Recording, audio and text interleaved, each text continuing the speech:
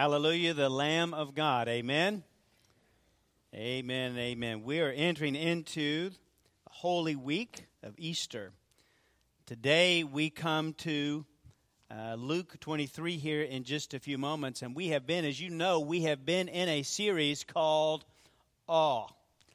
And as we have seen things that God has done over the past weeks, as we've looked at various passages of Scripture, such as we have seen Him as our Creator from Genesis 1 and the one who formed us in Genesis 2 and 3. We talked about the burning bush. We saw Him at the burning bush. We saw Him parting the Red Sea. We saw Him as the fire fell from heaven on Mount Carmel. And then we saw Isaiah's vision. We've seen quite a few things where it has caused us, as we've read these passages of Scripture, realizing that this is an awesome God. We have stepped back and said, wow, look at this. This is awesome. Amen? But let's just think of the title for today's message. Christ on the cross. Christ, the Messiah, the Anointed One, God on the cross. And He's on the cross because He's dying for you and for me. Friends, that should cause us to step back and say, wow. It should awe us.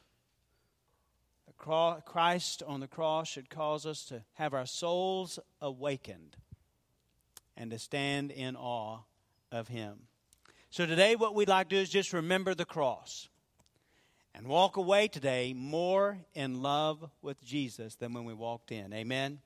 That's our desire. So we're going to look at Luke chapter 23, verses 32 through 46. In honor and reverence to the Word of God, if you're able to stand, would you please stand as I read this passage for you this morning. We're picking up here. Jesus is already on the cross. He's already gone through the time with Pilate and Herod, and the crowds have already cried out for Him to be crucified. Simon has already taken his cross for Him because he couldn't bear the weight of it after his scourging. And we pick up in verse 32 telling us that there were also two others, criminals, led with Him to be put to death. And when they had come to the place called Calvary, there they crucified Him. And the criminals, one on the right hand and the other on the left. And then Jesus said, Father, forgive them, for they do not know what they do. And they divided His garments and cast lots, and the people stood looking on. But even the rulers with them sneered, saying, He saved others, let Him save Himself if He is the Christ, the chosen of God. The soldiers also mocked Him, coming and offering Him sour wine, and saying, If you are the King of the Jews, save yourself. And an inscription also was written over Him in letters of Greek, Latin, and Hebrew, This is the King of the Jews. And then one of the criminals who were hanged blasphemed Him, saying that if you are the Christ, save yourself and us. But the other answering rebuked Him, saying, Do you not even fear God, seeing you are under the same condemnation? And we indeed justly, for we receive the due reward of our deeds, but this man has done nothing wrong. And then he said to Jesus, Lord, remember me when you come into your kingdom. And Jesus said to him, Assuredly, I say to you, today you will be with me in paradise. Now it was about the 6th hour, and there was darkness over all the earth until the 9th hour. And then the sun was darkened, and the veil of the temple was torn in two. And when Jesus had cried out with a loud voice, He said, Father, into your hands I commit my spirit. And having said this, He breathed His last. Let's pray together. O Lord in heaven, how profound and powerful these words are to us today. We are reminded this morning of the awesome sacrifice that has been made for our salvation, and that Jesus went to the cross for us. God, I pray that we'll not walk away from here the same way in which we came in. Lord, give us a renewed mind and heart as we think about what you have done for us on that cross. As we look at these things which you said while you were on the cross here, Lord, may it speak to us today. May you give us the comfort that we need in places of comfort is needed. May you bring about the conviction in our hearts where the conviction is needed. May you call us, Lord, to yourself. Lead us on the path of righteousness to live for you daily, but help us to love you more. God, I pray that if there are those here today that don't know Jesus, they'd come to know this precious Savior who gave his all for us. I pray, Father, for those of us who are believers, that this would be a time of renewal and revival of our hearts and our spirits. Lord, that you would awaken us again to who you are. That this thing of coming to church, this thing of calling ourselves Christians would not be a game, but it would be the truth. That we would walk in truth and walk with a passion for Jesus Christ. And Father, I pray that you would have your way in all of our hearts, that when we walk away from here today, that we'll know that you have met us here. And you would be glorified and exalted. And now, Father, I pray that the words of my mouth, meditations of my heart would be acceptable in your sight. O Lord, my rock and my redeemer, for it's in Jesus' name we pray. Amen. Thank you. You may be seated. You see the outline for today's message in your bulletin as we look at this idea, this passage of Scripture of Christ on the cross. And the first thing that we're going to see, we're going to look at these, in those verses of Scripture that you see there are three quotes of Jesus, the red letters, if you will, things that Jesus said on the cross in this particular passage of Scripture. There's supposedly about 7 different sayings of Jesus on the cross, but we're going to just look at 3 here today. And the first one that we want to see here is a cry of pardon. A cry of pardon. Now, verse 34, it tells us these words, and here's that pardon. He says, Father, forgive them, for they do not know what they do. Now, in some earlier translations, that verse is not there, but other reliable sources certainly have this verse in this place. And if you back up in verse 33, we want to see here what is taking place before Jesus says these words in verse 34. It tells us that when they had come to the place called Calvary, there they crucified him and the criminals, one on the right and the other on the left. Just looking at that one verse there this morning, if you were to stand in awe of anything, just looking at 3 words in that verse where we see they crucified him. Just think of the scope of what is said in those 3 words. Just think of the scope of these words here this morning. That the Creator, the one who had the power to heal the sick, the one who had the power to cast out demons, the one who had the power to speak to the wind and the waves, the one who had the power to walk on the waters, the one who had the power to raise Lazarus. That's the one they're talking about, that they crucified him. Just think of the scope of what is happening here. Think of this crucifixion itself. The awfulness of the crucifixion, that which we have seen pictures and heard about for many, many years now. The cruelty that took place in the midst of crucifixion, that the person on a cross died from suffocation where they could no longer breathe, where they would have to pull themselves up as their hands or their wrists were on the cross by nails, and they would have to pull themselves up in order to get breath into their lungs. Just the cruelty of what took place here of the people dying on the cross.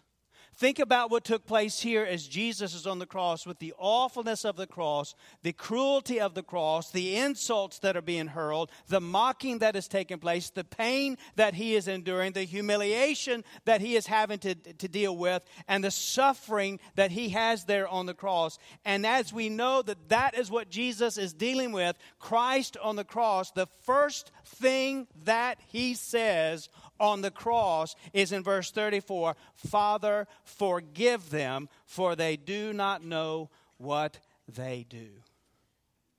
Wow. But really, how appropriate that would be the first thing Jesus would say. Because as Jesus Christ is on the cross, friends, it's all about forgiveness. Amen? It's all about forgiveness.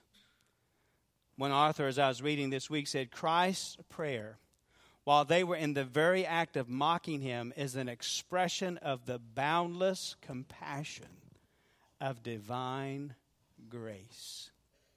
Erwin Lutzer, in his quote from his book Cries from the Cross, he says, when man had done his worst, Jesus prayed not for justice, but for mercy. He pleaded that his enemies would be exempt from the just consequences of their evil deeds. And he prayed not after his wounds had healed, but while they were yet open. Words of forgiveness came from his lips when the nails were being driven into his body, when the pain was the fiercest, when the jolts of anguish were their sharpest. He prayed as the cross was lowered into the hole with a thud. It was then, when his nerves were yet the most tender, when the pain was the most unfathomable, that he who was the victim of history's greatest crime prayed for the criminals, and not just the ones who were on the other two crosses. You see, friends, Jesus was suffering the most horrible, painful death ever concocted by men. And yet Jesus looked at the very people. Now think of it. Jesus looked at the very people who were responsible for his suffering, those who were taunting him, those who were shaking their fist at him, those who spat at him, and he prayed for their forgiveness. Wow. Amen? Wow. Amazing. Incredible. Unbelievable. Awe. But this is Jesus. He is fulfilling who he is and what he is about. You see, you recall that Jesus had taught us to love one another. Amen? He had taught us even not only to love one another, but he had also taught us that we are not only to love only one another, but to also love our enemies. In Luke chapter 6, verses 27 and 28, Jesus said these words, "But I say to you who hear, love your enemies. Do good to those who hate you. Bless those who curse you.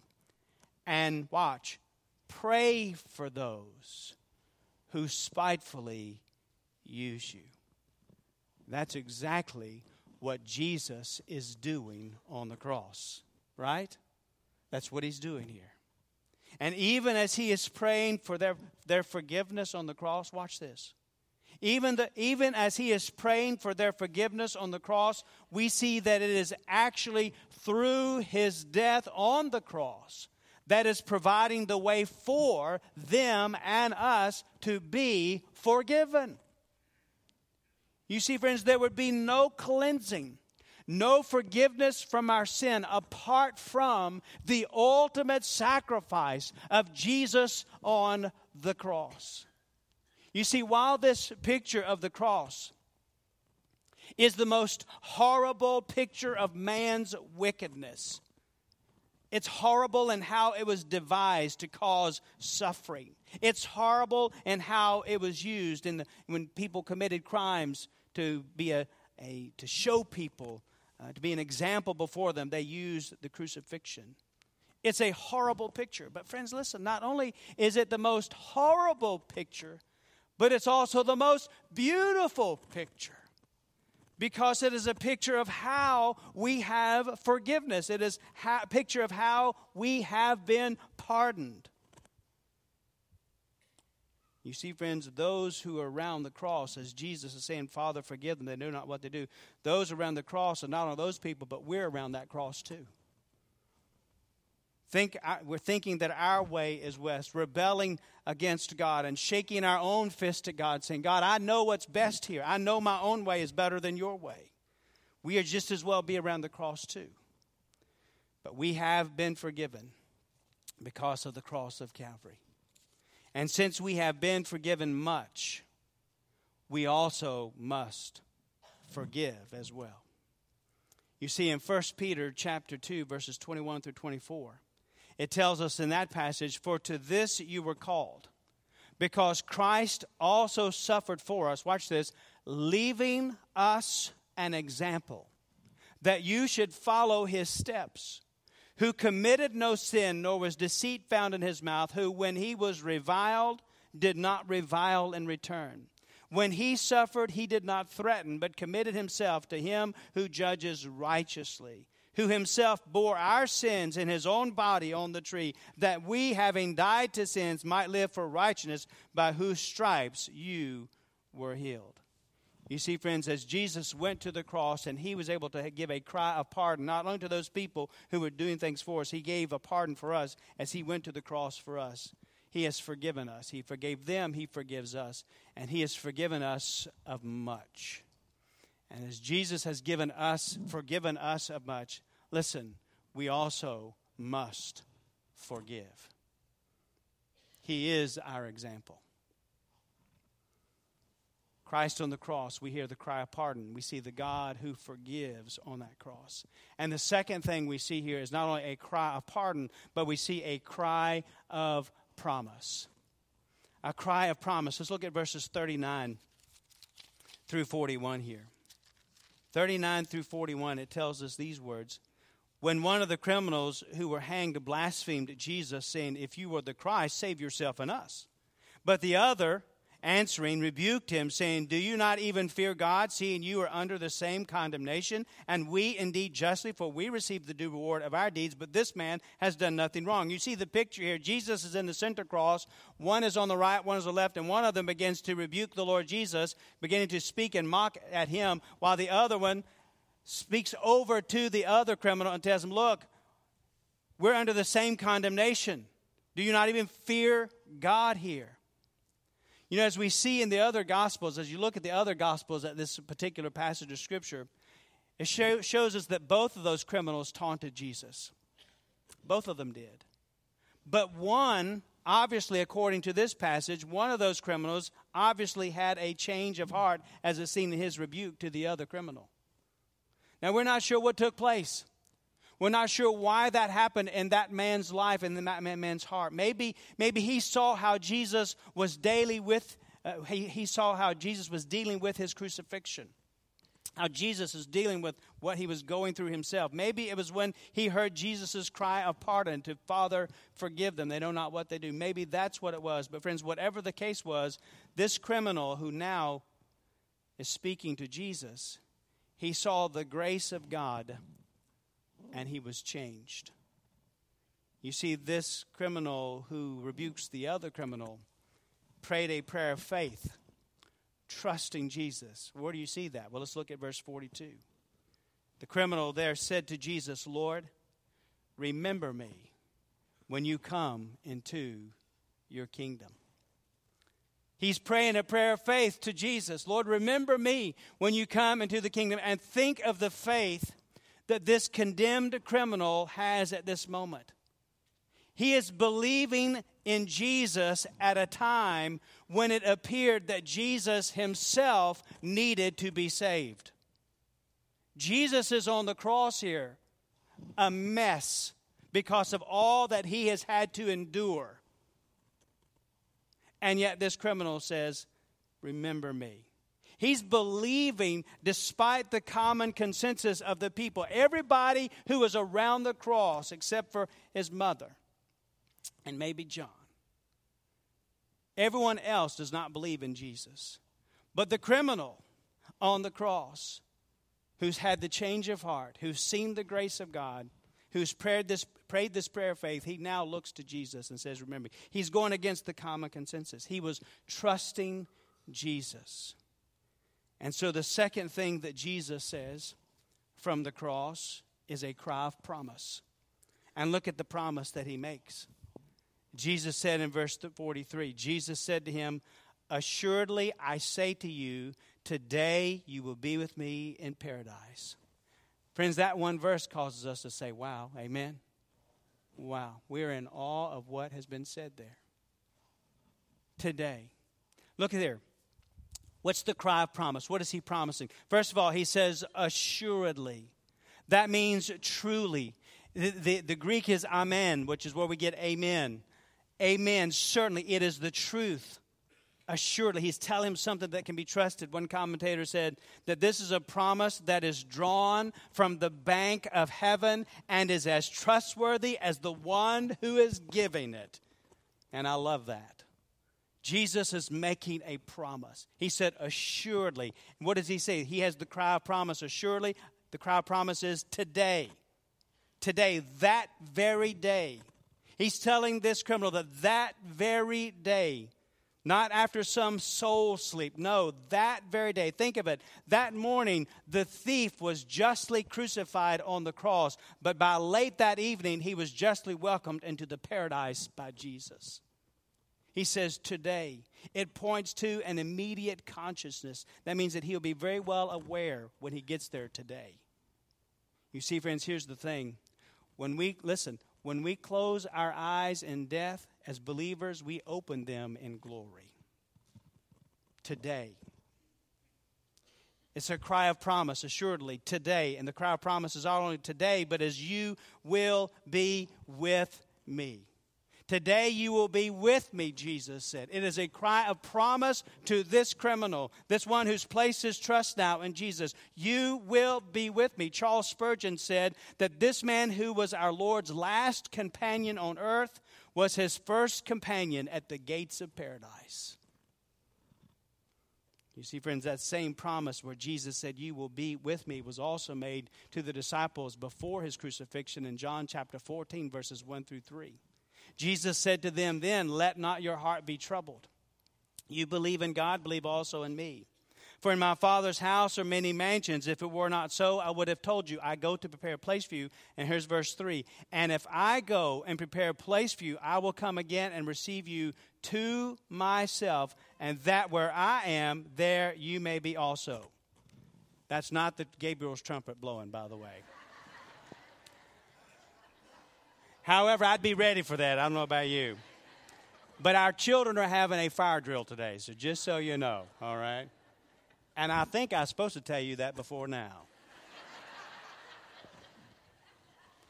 But I think that's pretty appropriate at the right time, I think. Amen?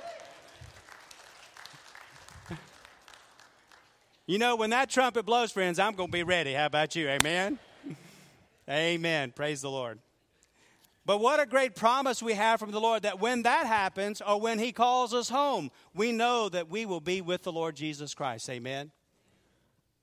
It's a promise. It's a promise not only of today that you'll be with me, but also you'll be with me in paradise. Paradise. Paradise. Jesus calls this place paradise. This place is heaven. It's the dwelling place of God. It's that eternal home of those who are right with God. This word here in the Greek is the same word in the Hebrew in Genesis for the Garden of Eden. It's possible they're hinting at a restoration of that intimate personal relationship and fellowship with God that existed in the garden before the fall. You see, friends, listen, as we think about this paradise, this promise that Jesus made to the criminal here who placed his faith and trust in Jesus, as we cannot even begin to imagine the beauty, but the very paradise that we can think of is just to be able to be with Jesus. Amen? That's going to be the paradise of all paradise, is to see the one who died for us on Calvary's cross. To see the one face to face, friends, that we have prayed to and talked to and walked with through all of our years of following Jesus.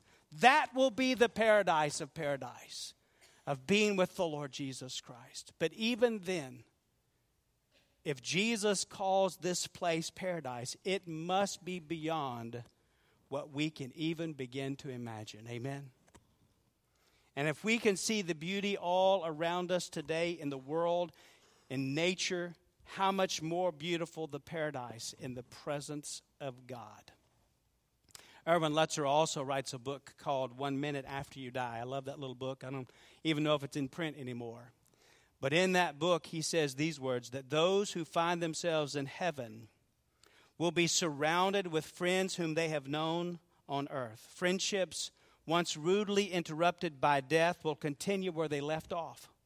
Every description of heaven they have ever heard will pale in the light of reality, and all of this forever. Others, indeed many others, will be shrouded in darkness. a region of deprivation and an unending regret. There, with their memories and feelings fully intact, images of their life on earth will return to haunt them. They will think back to their friends, their family, their relatives. They will brood over opportunities that they squandered and intuitively know that their future is both hopeless and unending. And for them, death will be far worse than they imagined. And so, he writes, while relatives and friends plan your funeral, deciding on a casket, a burial plot, and who the pallbearer shall be, you will be more alive than you have ever been. You will either see God on his throne, surrounded by angels and redeemed humanity, or you will feel an indescribable weight of guilt and abandonment. There is no destination midway between these two extremes. It's either just gladness or gloom. I'm told that there's a cemetery in Indiana that has an old tombstone bearing this epitaph. It reads like this: Pause, stranger, when you pass me by. As you are now, so once was I. As I am now, so you will be. So prepare for death and follow me. Well, an unknown passerby saw that epitaph and couldn't help, as he read those words, to scratch this reply underneath. To follow you, I'm not content until I know which way you went. Amen? Friends, as we look at the cross, this is what Jesus is doing on the cross. He is securing our salvation. And just as he was able to promise paradise for that repentant thief, friends, we have the same promise when we trust him by faith. And that should cause us to be in awe of God. Amen? This pardon, this cry of pardon, this cry of promise. And then thirdly, we see a cry of purpose. A cry of purpose. Let's look at verses 44 and following to the end of our scripture we read today. It says, Now it was about the 6th hour. There was darkness over all the earth until the 9th hour. And then the sun was darkened, and the veil of the temple was torn in two. And when Jesus had cried out with a loud voice, he said, Father, into your hands I commit my spirit. And having said this, he breathed his last. Here, as we see these words here in the scripture, we believe that these are indeed the last words of Jesus on the cross. Now, John chapter 19, verse 30 tells us that when he had received sour wine, it says, he said, it is finished. And it goes further and says, and bowing his head, he gave up his spirit. And so scholars believe that his last words were indeed these words, Father, into your hands I commit my spirit. And what Jesus is doing here is he is praying, yielding completely to the Father's will, submitting himself in perfect obedience to his Father's business. You see, if you remember from the beginning of Luke chapter 2, his first words in Luke 2:49, as a boy in the temple, as Joseph and Mary were searching for him, looking for him, and he sort of hung back as the parents had left, And so they come back into find him at the temple, and as they come to him, Jesus says to them, did you not know that I must be about my Father's business? Those were his first words recorded there in Luke. Did you not know that I must be about my Father's business? And now we come to his last words on the cross, and he says, Father, into your hands I commit my spirit. What he's doing here is he is fulfilling his purpose. He is here for a purpose, and he's fulfilling that purpose. What's happening here on the cross is that he is laying down his life. Jesus Christ, the Son of God, is laying down his life. You see, friends, even in death, Jesus is in control. You see, this was not an accident. It was an appointment. All that takes place on the cross of Calvary is according to the purposes of God and not the schemes of men. Jesus himself had said in John chapter 10, verse 17 and 18, these words. He said, therefore my Father loves me because I lay down my life that I may take it again. He says in verse 18, no one takes it from me, but I lay it down of myself. I have power to lay it down, and I have power to take it again. This command I've received from my Father. You see, friends, even at the cross, Jesus is fulfilling his purpose. It's not an accident. It's an appointment. It's exactly the purpose and the plan of God. He is fulfilling his purpose. You see, friends, listen. King Jesus was always in control. Always. He was in control when he spoke and the worlds came into being. King Jesus was in control as he spoke to Moses at the burning bush. King Jesus was in control at the Red Sea as it parted and God's people were brought out of bondage and freed from the Pharaoh. King Jesus was in that fiery furnace with Shadrach, Meshach, and Abednego. King Jesus stood on the stern of the boat in the midst of a storm, and he said, "Peace, be still." And the wind and the waves listened and obeyed him. King Jesus was in control when that demon-possessed man came to Jesus, and then Jesus cast the demons into the swine. And last week we looked at the tomb of Lazarus. King Jesus said, "Roll away the stone," and Lazarus come forth. And we saw that King Jesus was in complete control there as well. And friends, as he was in control also as he went to the cross, and here he is still in control. In this verse, when he says, "Father, into your hands I commit my spirit," he is the one who is laying down his life. He cried out, it tells us, with a loud voice. That shows that even with his oxygen-deprived lungs, with a loss of great amounts of blood, and with a badly beaten body, that he could still, with a loud voice, cry out. This shows that this is a determined will to fulfill his purpose. Friends, Jesus died for you, and he died for me. This Jesus died voluntarily, laying down his life for us. This Jesus died sacrificially. Understand that Jesus had done nothing to deserve death. The penalty of death was not on him. He did not deserve to die, but he didn't have to die, but he gave himself for us. He died sacrificially. And he died in our place. We are the ones who deserved this death. You deserved it, I deserved it, because we're all sinners and we face the penalty of our sin, which is death. But he paid our death penalty for us. Wow. Amen? Wow. We stand in awe of that. Why? Now, the question is that why? Why did Jesus do this? Why did he stay on the cross? Why did he go to the cross for us and endure such suffering and pain and endure this for us? Why did he have to deal with this? Why did he do that for us? Well, friends, there's a couple things. One is the love of God. We cannot understand it, why he would love us this much, but the love of God caused Jesus to be there. It's also to fulfill his purpose and obedience to the Father. He knew he was there for a purpose. He came for us to seek and to save the lost. You know, when you think about Christ on the cross, he is God.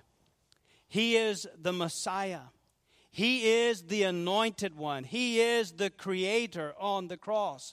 And friends, I've got news for you. It was not the 9-inch metal nails that were keeping our Savior on the cross, because he could have come down at any moment. The thing which kept him on the cross was his love for you and his obedience to the Father's will. He fulfilled his purpose to reconcile us to holy God. And so we see here from the cross today that there is a cry of pardon, a cry of promise, and a cry of purpose. Now, there's two things that you need to do, that we need to do in response to this message. The first thing I'd like to say that we need to do, that I think the Lord deals with all of us about all the time, is that we need to forgive. that we need to forgive. You know, Chuck Swindoll says, today, looking at this passage of Scripture, he said, today, at the slightest offense today, we are ready to retaliate, to defend ourselves, and to fight back. And yet, at Jesus' greatest moment of agony, he sincerely prayed, Father, forgive them, for they do not know what they do. Jesus has forgiven us much, and so we must also forgive. In Ephesians 4:32, it tells us this, and be kind to one another, tender-hearted, forgiving, watch this now, forgiving one another, even as God in Christ forgave you. Jesus suffering on the cross of Calvary with his tormentors, barely able to breathe, very little lifeblood left in him, cries out, Father, forgive them. They know not what they do. And yet we today have the audacity to hold a grudge against someone for some piddly little thing that's made us mad. As believers in Christ, we must be forgiven. We must be forgiven because we have been forgiven much. Amen?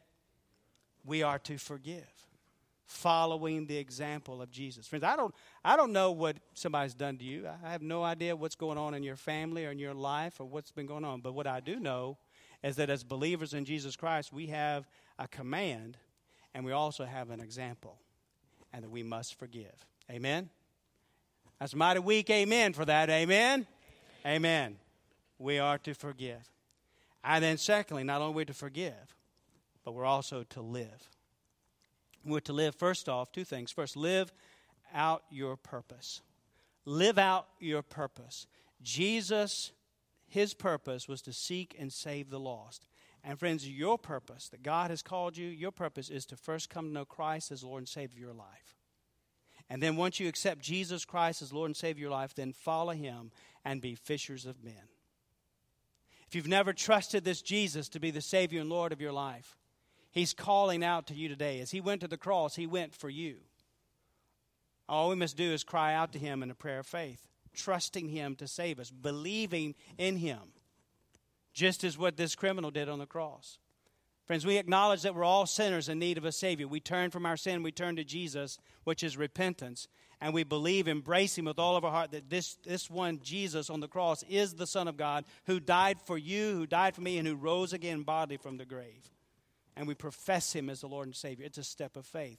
If you've never done that, live out your purpose by accepting Jesus Christ as Lord and Savior, and then follow him. Living out your purpose, friend, is following Jesus and be fishers of men. That's what he called his disciples to do. So live out your purpose. But then a second part to live is to live in light of his promise. What did he promise? He promised us that one day we would see him face to face.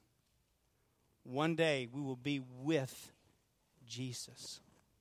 And we know that's true not only because of the cross, but what we're going to talk about next week, which is the resurrection. The tomb is empty. And because the tomb is empty, we have hope. And we know that we can live in light of his promise that one day we're going to be with the Lord. And friends, as we've said before, we'll say it over and over again, if the resurrection is real, then it changes everything. Amen? And I'm here to tell you that it's real. That it's real. And so we're to live in light of his promise.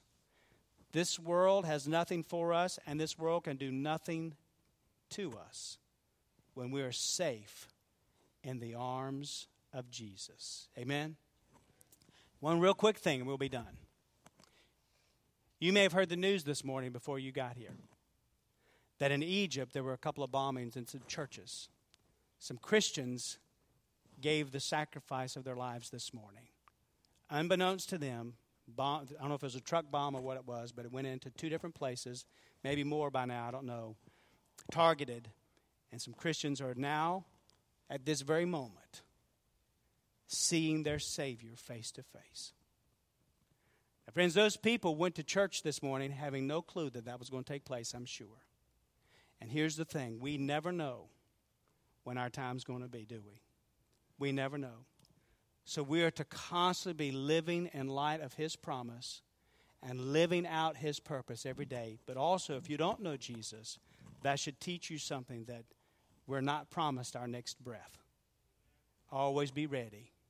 Always be ready. Always be ready. And you're ready by knowing this Jesus who died on the cross for us and receiving Him as Lord and Savior of your life.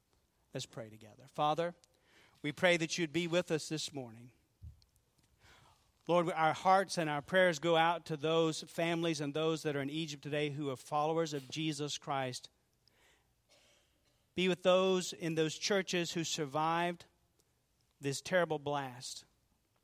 But Lord, how our minds cannot help but to think about the glory of a martyr's reward, to be standing before you in your throne, at your throne, worshiping at the feet of Jesus. What a way to enter into glory while worshiping you here on earth, opening their eyes, worshiping you in heaven. God, I pray that you'd be with us to constantly be worshiping you all the time. That we'll walk away from today's message more in love with you, Lord Jesus, because of what you did for us on the cross. How we're grateful for your awesome pardon, your promise, and the purpose that has been fulfilled. If there are those here today who've never trusted you, Lord Jesus, may this be that time as we come to this moment of invitation to come and take Pastor Andy or myself by the hand and say, I want to know this Jesus to be the Lord of my life. And we'll be glad to pray with them. But others, Father, in this place, as we are reminded of the awesome price that has been paid for us on Calvary's cross, and that Jesus did this for us, even though we're not worthy, even though we don't deserve it, yet He took our place. Lord, may that renew within us a greater joy, a greater passion, a greater love for you that outweighs everything else.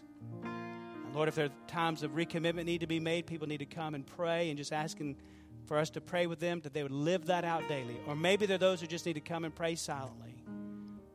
Maybe there are those that you're calling to be a part of this church fellowship. Lord, I pray whatever you're dealing with our hearts about, that we'd be obedient, that we'd follow through, and we'd be your people. And Lord, we'd be more in love with you. Now, Lord, have your way as we come to this time, as you would have your own way in our hearts, we pray. In Jesus' name we pray. Amen. We're going to